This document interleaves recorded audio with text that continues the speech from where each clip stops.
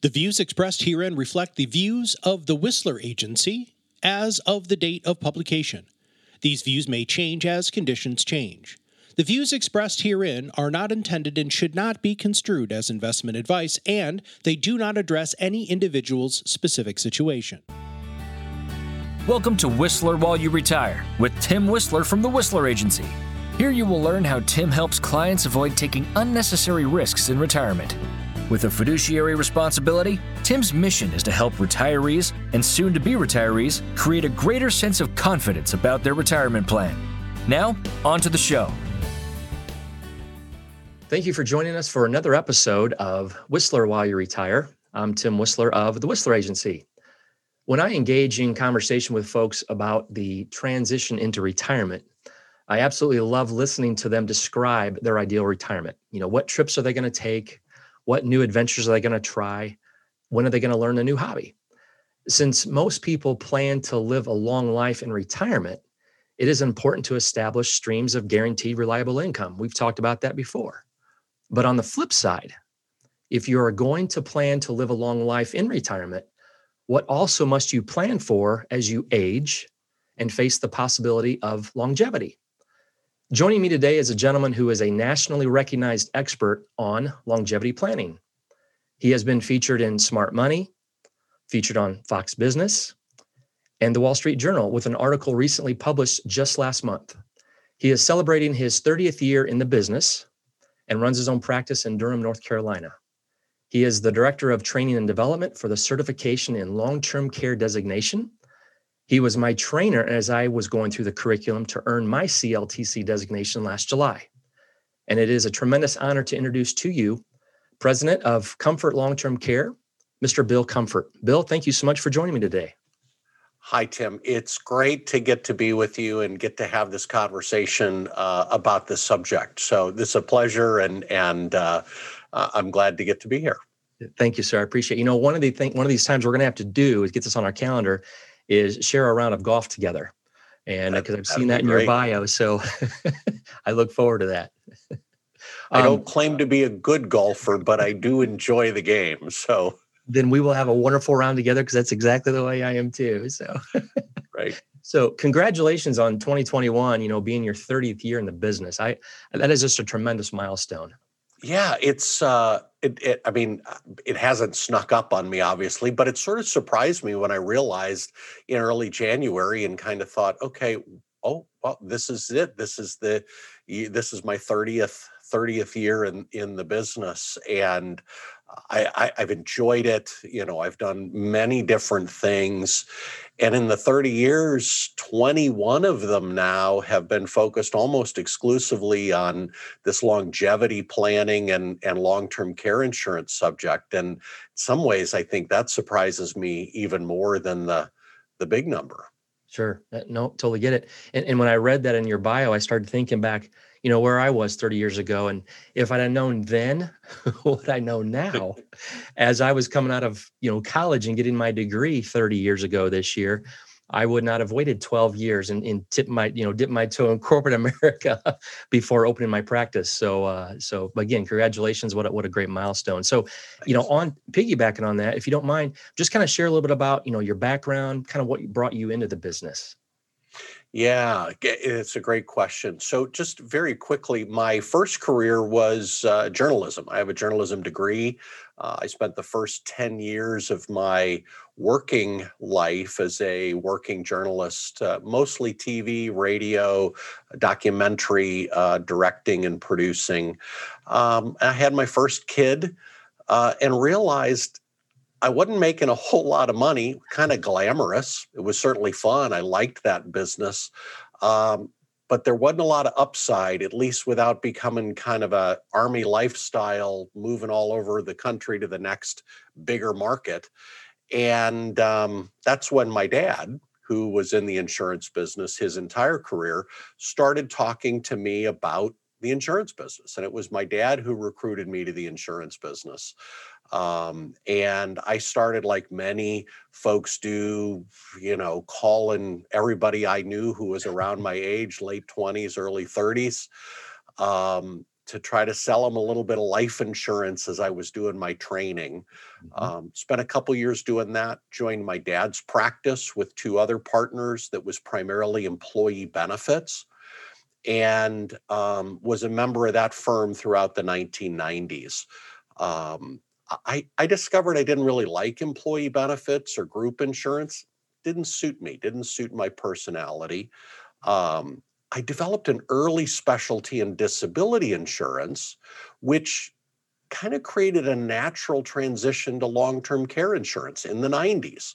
And one of the senior partners and I started working together with his older clients on that.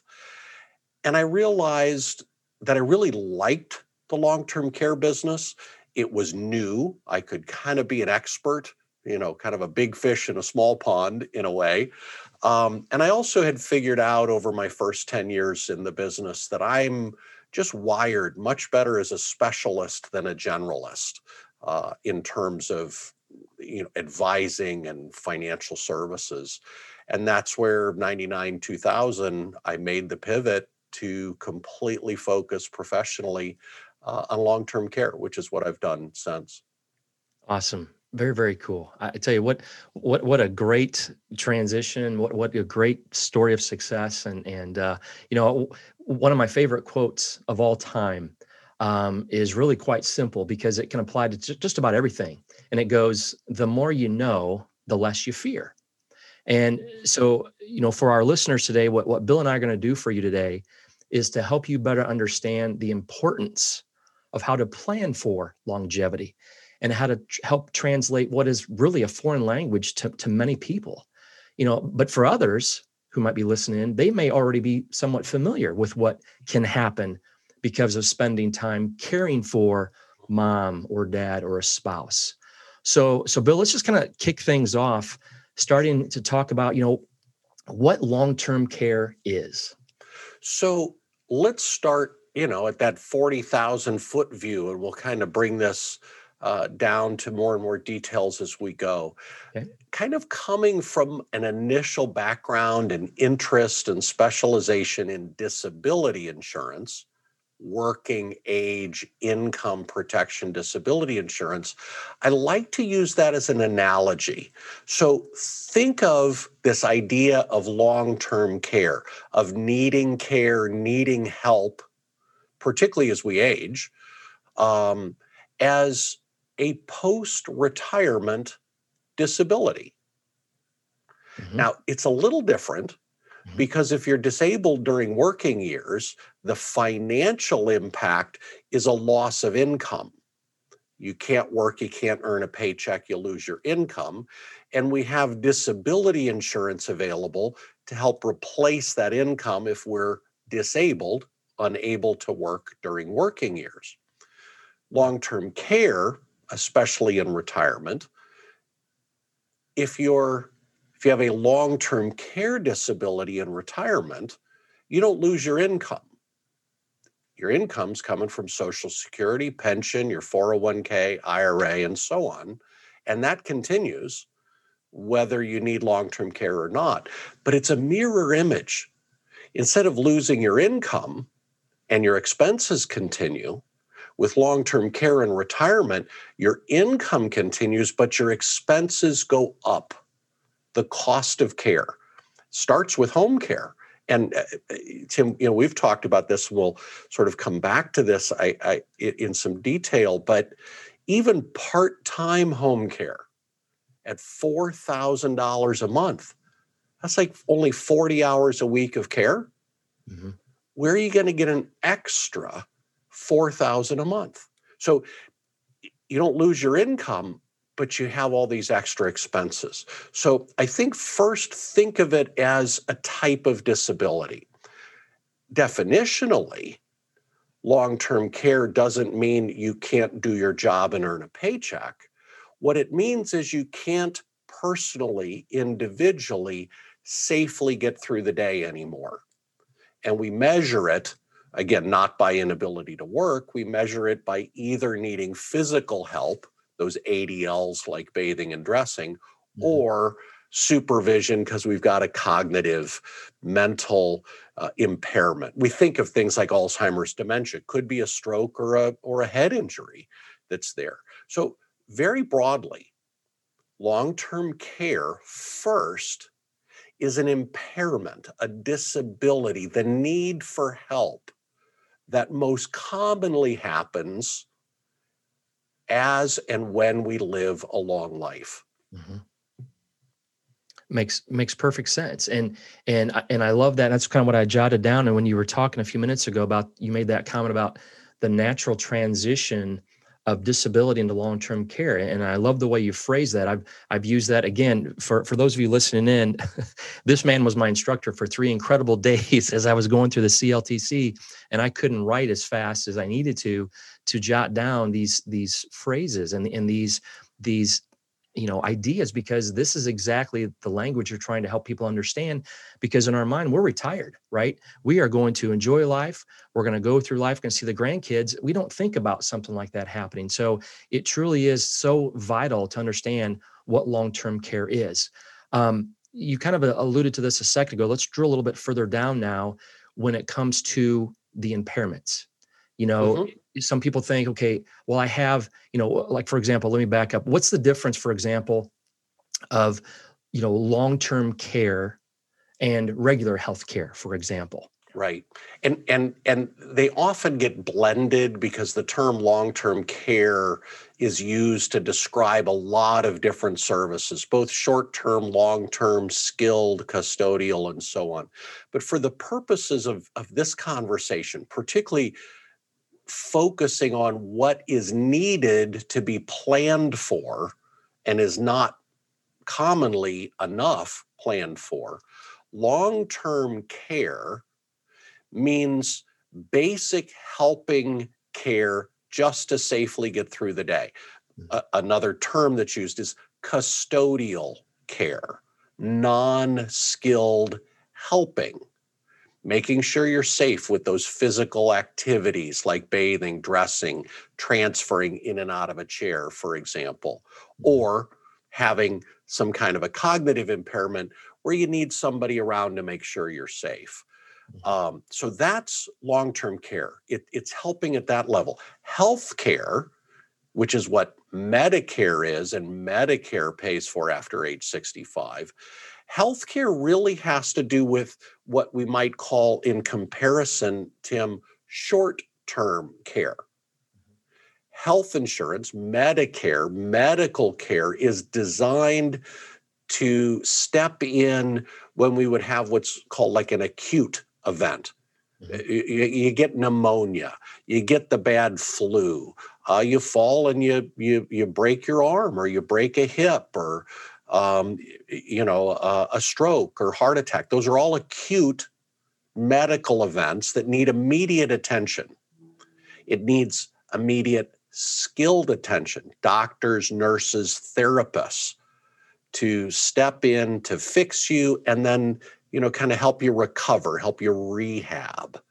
But in the context of this, why don't we call it retirement health care broadly?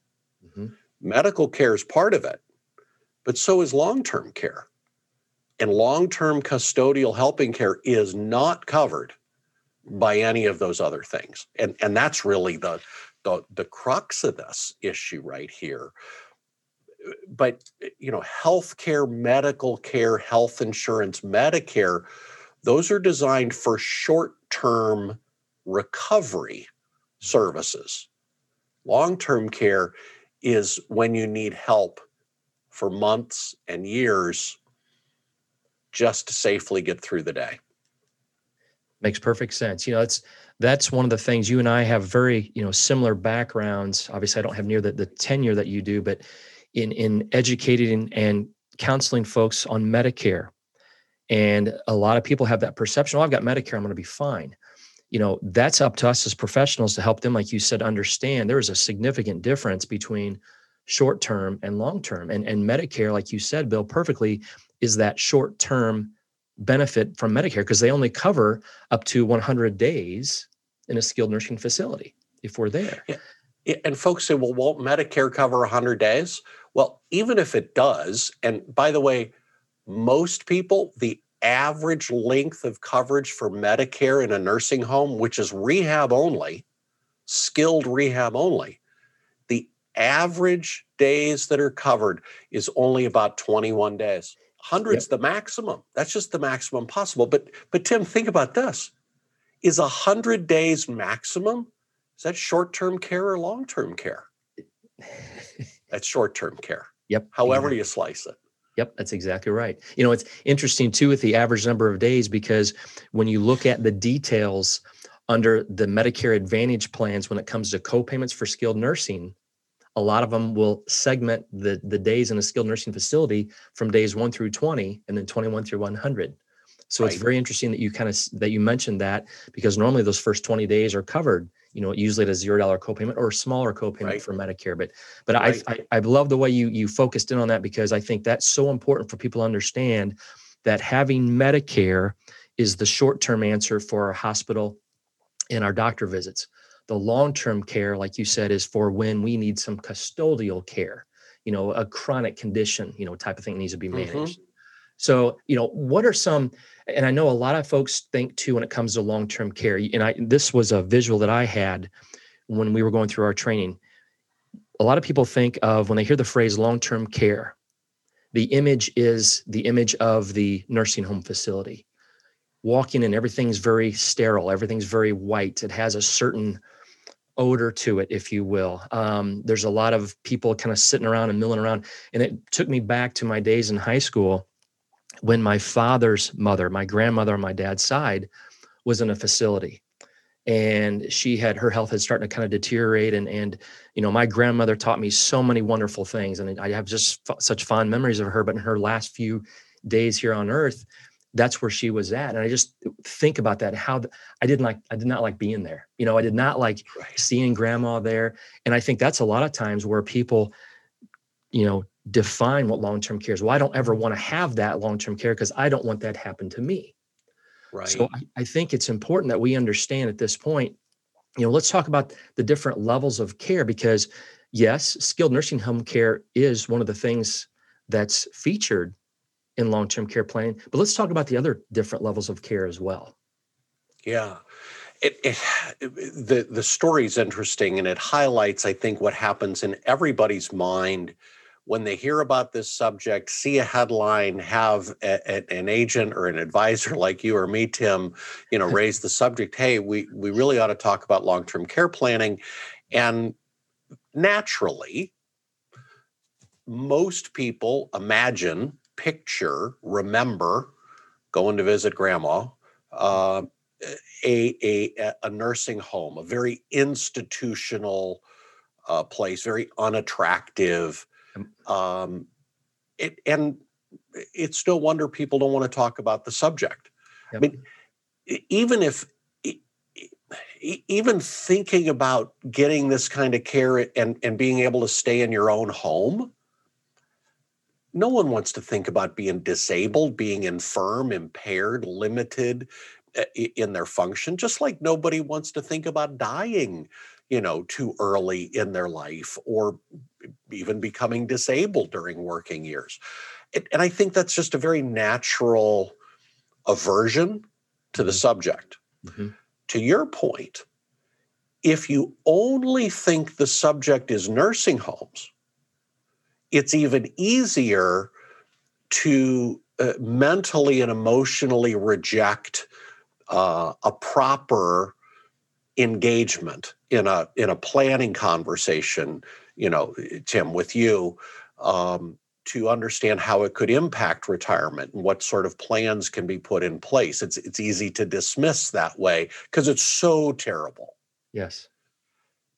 And here's something that I like to say, and we can kind of expand on this, but long-term care, the need for care starts long before you're flat on your back, unable to do anything. Whether you're flat on your back in a nursing home or flat on your back at home, unable to do anything, that would be long-term care. That would be severe. But the problems, the impact, the need for planning for care starts long before that. So kind of before we get into that kind of continuum or progression of how a long-term disability or impairment evolves, let me say this, because we were talking about nursing homes. 80% of people who need this long-term custodial helping care, 80% of people in America who need long-term care are getting it at home, not in a nursing home. Very interesting. Now, 80% of the caregiving for people at home is coming from family, spouse and kids primarily. Not because that's what they planned for, but that's what they're stuck with. Most people, not everybody, but most people, if at all possible, as long as possible, not only would want to stay in their own home as long as possible, but also your spouse or your kids would like to see you be able to stay at home as long as possible, even if you have some of these care needs. And that's what families do. Yep. They move heaven and earth and their own lives and lifestyle out of the way to take care of those they love, to keep them at home, to keep them out of that nursing home. And I think here's a key takeaway.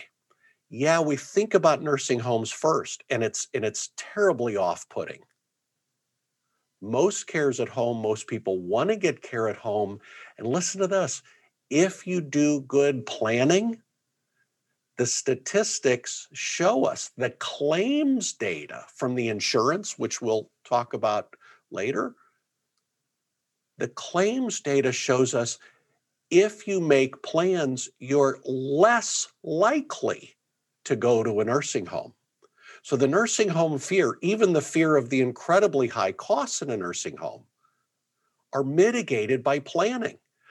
We're not, let me say this, and I'll let you sort of take us to the next step here, but planning for long-term care, especially using long-term care insurance as part of that plan, is designed to keep you out of the nursing home. And I think that's a really important concept for people to get, because it makes it easier, I think, emotionally to engage in the planning that they need to be doing with you. Totally agree. You know, and on one of the things you had talked about, and we'll repeat it again, 80% of people are receiving their care at home. Look what just happened this past year with the whole COVID outbreak. Yeah. You know, I was thinking about that when you and I were kind of talking about our conversation we're having right now. And I was thinking about that before. And even more so now, I think people truly want to have a plan to stay at home because they don't want to go to that facility.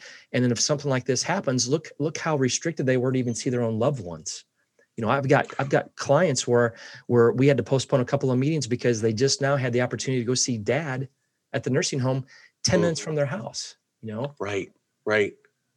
And yes, exactly. The value, I think there's two things that have come out of the caregiving, senior care, nursing home, assisted living, home care options that with COVID, that COVID has highlighted with all of that, is not just that home care might be the better option, but good planning gives you choices.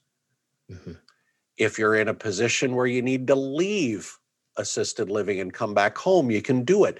Or if you need to transition the other way, you've got the option to do that.